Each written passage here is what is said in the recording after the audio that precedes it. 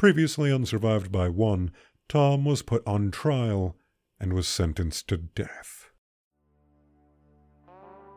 Survived by one, The Life and Mind of a Family Mass Murderer by Robert E. Hanlon with Thomas V. Odell. Episode 16. Life on Death Row. At the age of 19, Tom Odell was the youngest death row inmate in the Illinois prison system. He spent the next 10 years in the condemned unit at the Menard Correctional Center, one of the oldest prisons in Illinois. Built in 1878, Menard is a daunting structure cut from the sandstone on the bank of the Mississippi, about 60 miles south of East St. Louis. Like all other death row inmates, he was confined to his cell 22.5 hours a day. His death row cell at Menard was 9 feet wide by 9 feet long by 9.5 feet high. The gray concrete cell walls, floors, and ceiling were cold and scarred by rust stains that had bled through the paint. A stainless steel toilet and sink were bolted to the wall opposite the bars. A 6 feet by 3 feet cot was bolted to the floor and wall. For 1.5 hours per day, he was allowed to exercise outside of his cell and socialize in the prison yard with the other death row inmates, the likes of which included hardcore psychopaths such as John Wayne Gacy, who was convicted of the murders of 33 teenage boys and young men. Aside from Gacy, whom he despised, Tom developed friendships with other condemned unit inmates and lifers. In fact, the older inmates taught him how to survive in prison and protected him from the violent psychopaths and sexual predators. Walking through the doors of Illinois Death Row at the age of 19, the youngest at the time to have received the ultimate punishment, I was scared to death. 140 pounds. I had no hair on my face. I had long hair. I tried to inflate myself to make myself look bigger, hold in as much air as my lungs and chest will hold, and not look so scared. You know, you hear all of the stories about a pretty white boy going to the joint. He's going to be chosen as somebody's wife and all that stuff. I heard my share of them. I was trying to make myself look bigger. I was scared to death. Once I got there, though, the stories proved to be wrong. The image that the public has of these guys, that they are foaming at the mouth, the worst of the worst, proved to be false, for the most part. Don't get me wrong, there were some really bizarre characters, like John Wayne Gacy, but for the most part, as a whole, we took care of each other. It was like a big family. Everybody took me in because I was the youngest. Took me in, tried to educate me. You need to do this, don't do that. Then they explained the appeals process and what I need to do to help with my appeals. I mean, they gave me some good pointers. I didn't need to walk around with my chest inflated. Bobby Lewis, Tony Guest, Daryl Sims, and William Bracey, most of them really helped me. My expectations of death row and the reality of death row were as different as night and day. In the movies, you see young white kids coming to prison and becoming prey to the predators time and time again, but that was far from what actually took place. The old saying, "It takes a village to raise a child," came into play. Most of the men there were in their 30s and 40s, and they embraced me like a son as they told me what would happen on death row and in the courts during the appeals process. They were always willing to answer any questions I had about anything and strongly encouraged me to get involved in my appeals because nobody knew my case better than I did. According to Death Penalty Information Center, or DPIC, from 1976 to 2011, there were 1,277 executions in the United States. The year that Tom Odell stepped onto death row, 1986, there were 18 executions. The peak year during that time period was 1999, with 98. Of those executed from 1976 to 2011, 716 were white, 441 were African American, 96 were Hispanic, and 24 were classified as other with respect to race. The race ratio of death row inmates varies from those executed. 44% were white, 42% African American, 12% Hispanic, and 2% quote-unquote other. There were 61 women on death row as of December 31, 2012, representing 1.93% of the death row population. 12 women have been executed since 1976. With respect to the societal effects of the death penalty, 88% of polled academic criminologists, including many of the former and current presidents of the American Society of Criminology, reject the notion that the death penalty acts as a deterrent to murder. According to the Illinois Coalition to Abolish the Death Penalty, or ICADP, death penalty cases from trial to execution cost states 8 to 10 times more than the cost of life without parole. And, according to the DPIC, every state that has done a cost study has found that death penalty cases cost millions more than non-death cases, including cases that receive life without parole. Furthermore, the strongest argument against the death penalty in contemporary society is the ominous risk of execution of the innocent following wrongful conviction. According to the DPIC, 139 death row inmates have been exonerated and released from prison during the past 4 decades in the United States. Nearly half of these exonerations occurred in 4 states: Illinois, Florida, Texas, and Oklahoma. Over 30% of all exonerations occurred within Illinois and Florida. Although the principle of retributive justice, as expressed in the eye for an eye philosophy, is appealing to many, particularly given its biblical origins, the American justice system is far from flawless. As such, the possibility that an individual may be executed for crimes that they did not commit is a disturbing reality of the death penalty. I spent my time playing basketball, lifting weights, playing cards and dominoes, or just watching television. I wrote a lot of letters to my friends. I also responded to letters from girls who managed to find my address and wrote to tell me how cool they thought I was because I had murdered my parents. That was one thing I ate up at the time because it diminished my responsibility and guilt. It was remarkable that so many teenagers, especially sexually abused girls, praised my courage and strength with regard to the manner in which I had retaliated against my abusers. At the time, it made me feel like I had done a great service to mankind by committing this horrific act of violence, which, of course, I used to justify my actions and repress my guilt. Now, after many years of growth and self-examination, I often wonder what happened to those troubled teens who praised me.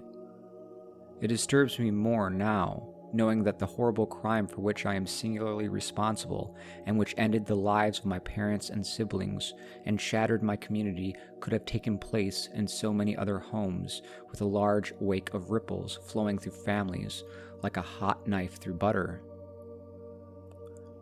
My routine was very simple in the beginning: staying up all night, going to the yard, rain, sleet, or shine, watching TV or listening to the radio. My time seemed to be going by uneventfully until I allowed a reporter from a local newspaper, the Southern Illinoisan, to interview me on a visit. My objective was to demonstrate that I was not a vicious animal or some evil creature as I had been portrayed in the media. Unfortunately, it didn't turn out the way I had hoped. I was extremely naive with respect to reporters in the media in general. As a result, I was portrayed as a remorseless, cold-blooded killer devoid of normal emotions. I learned a hard lesson in trust. About that time, I had my first altercation with the correctional staff in response to an institutional policy that I believe was employed to humiliate and dehumanize death row inmates. The policy requires that, following a visit, the inmate must bend over and pull his buttocks apart so they can see his anus. Obviously, this is very degrading, and they knew it and still know it. But when they started employing the procedure, the guards would walk down the gallery laughing and taunting the individuals who were forced to submit themselves to this abusive act. As a result, I made up my mind I would not comply. So, after my next visit, I knew what was going to happen. After the visit, they shake you down to ensure that you aren't bringing any contraband back into the facility. The shakedown is a strip search that includes the aforementioned spreading of your butt cheeks so they can examine your anus. So after I stripped naked, they told me to bend over and spread my cheeks. But I didn't do it. I did not say a word. I just stood there naked, and after a short while, I started getting dressed. So they decided it was time to teach me a lesson. 5 or 6 members of the correctional staff jumped on me, knocked me around, and beat me. Then they handcuffed me and beat me some more. But I did not bend over and spread my cheeks, because I was not going to be degraded and humiliated just because some loved ones had visited me. I ended up going to segregation for that incident, which consisted of confinement to my cell 24 hours per day for an extended period of time. But I gained the respect of my peers at the same time. After that incident, I started lifting weights on a regular basis, because at that time I weighed only about 150 pounds and wasn't very muscular. I knew that the next time it wouldn't be so easy for them to knock me around, and I would easily absorb the hits and kicks if I had a little more weight.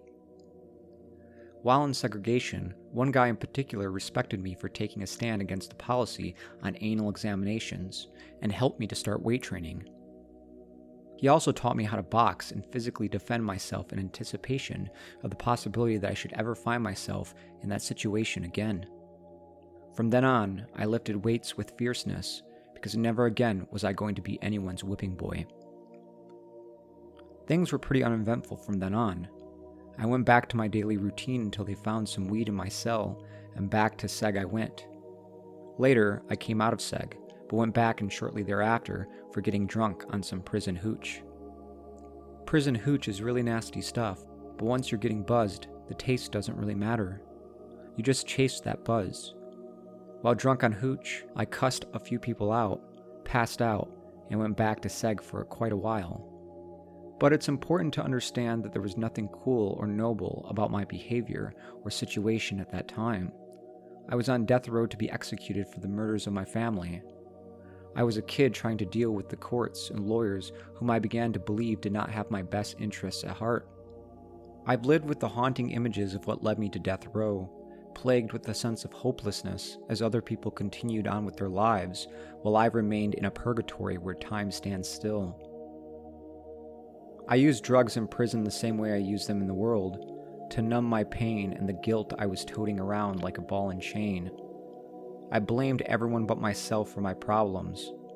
At that time, I even believed my guilt was someone else's fault, and that useless cycle of self-deception continued day after day, year after year. There is no glory on death row. It isn't a rec center or holiday getaway. It is your own personal hell that you are going to have to eventually confront before the time will start to move. Otherwise, you are basically a shell of a human being.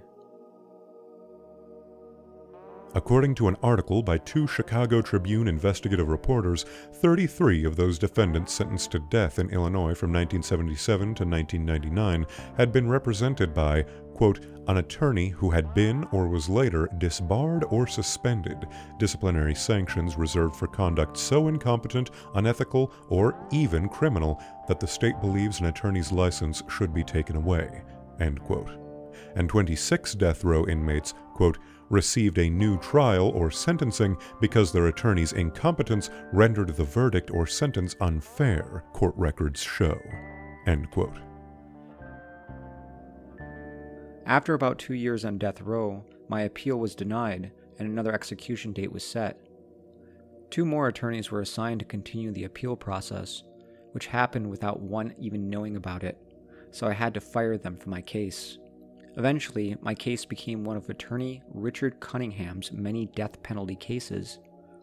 My taste for lawyers up until that point had become very sour. After my conviction, I had an attorney that I felt blew me off on appeals to the Illinois Supreme Court. Then I had 2 more attorneys that really did nothing at all. I thought this was happening because I was young and really didn't know any better. After all, these were lawyers who were supposed to ethically have my best interest at heart. I became very active in my case after that. I decided I was not going to be executed just because I passively stayed stupid and let someone else control my destiny. After my initial conversation with Mr. Cunningham, I liked him. He was down to earth, with no high expectations. He kept it straight and simple, and I respected him. Over the years that he was my attorney, we developed a friendship. On a personal note, I've come to realize through the years that most women who get involved with men on death row are damaged in some way. That isn't necessarily a bad thing. There are some very righteous women out there who have the humanistic view that all people are good. However, they sometimes make very bad decisions. I have been blessed in knowing a few of these women, and they have done their best to help me conquer my guilt and hopelessness. They all helped me in some way, and I will forever be grateful to them. A couple of them showed me the meaning of unconditional love, but due to the visitation restrictions of death row and miscommunication because of lost mail, late mail, or unplaced phone calls due to confinement in SEG or lockdowns, those relationships faded away. It takes a hell of a strong woman to walk in these shoes with me. A couple managed to do it for a little while, and they truly brightened up some gloomy days. I'll never forget the gifts they gave me. For those gifts of unconditional love, friendship, and partnership, I will forever be grateful. I met, and we ended up getting married a few months later. It was all good at the beginning, but then the bricks began falling away, and I could see the structure underneath, which was really damaged. In fact, damaged more than me, so it didn't last but a short while.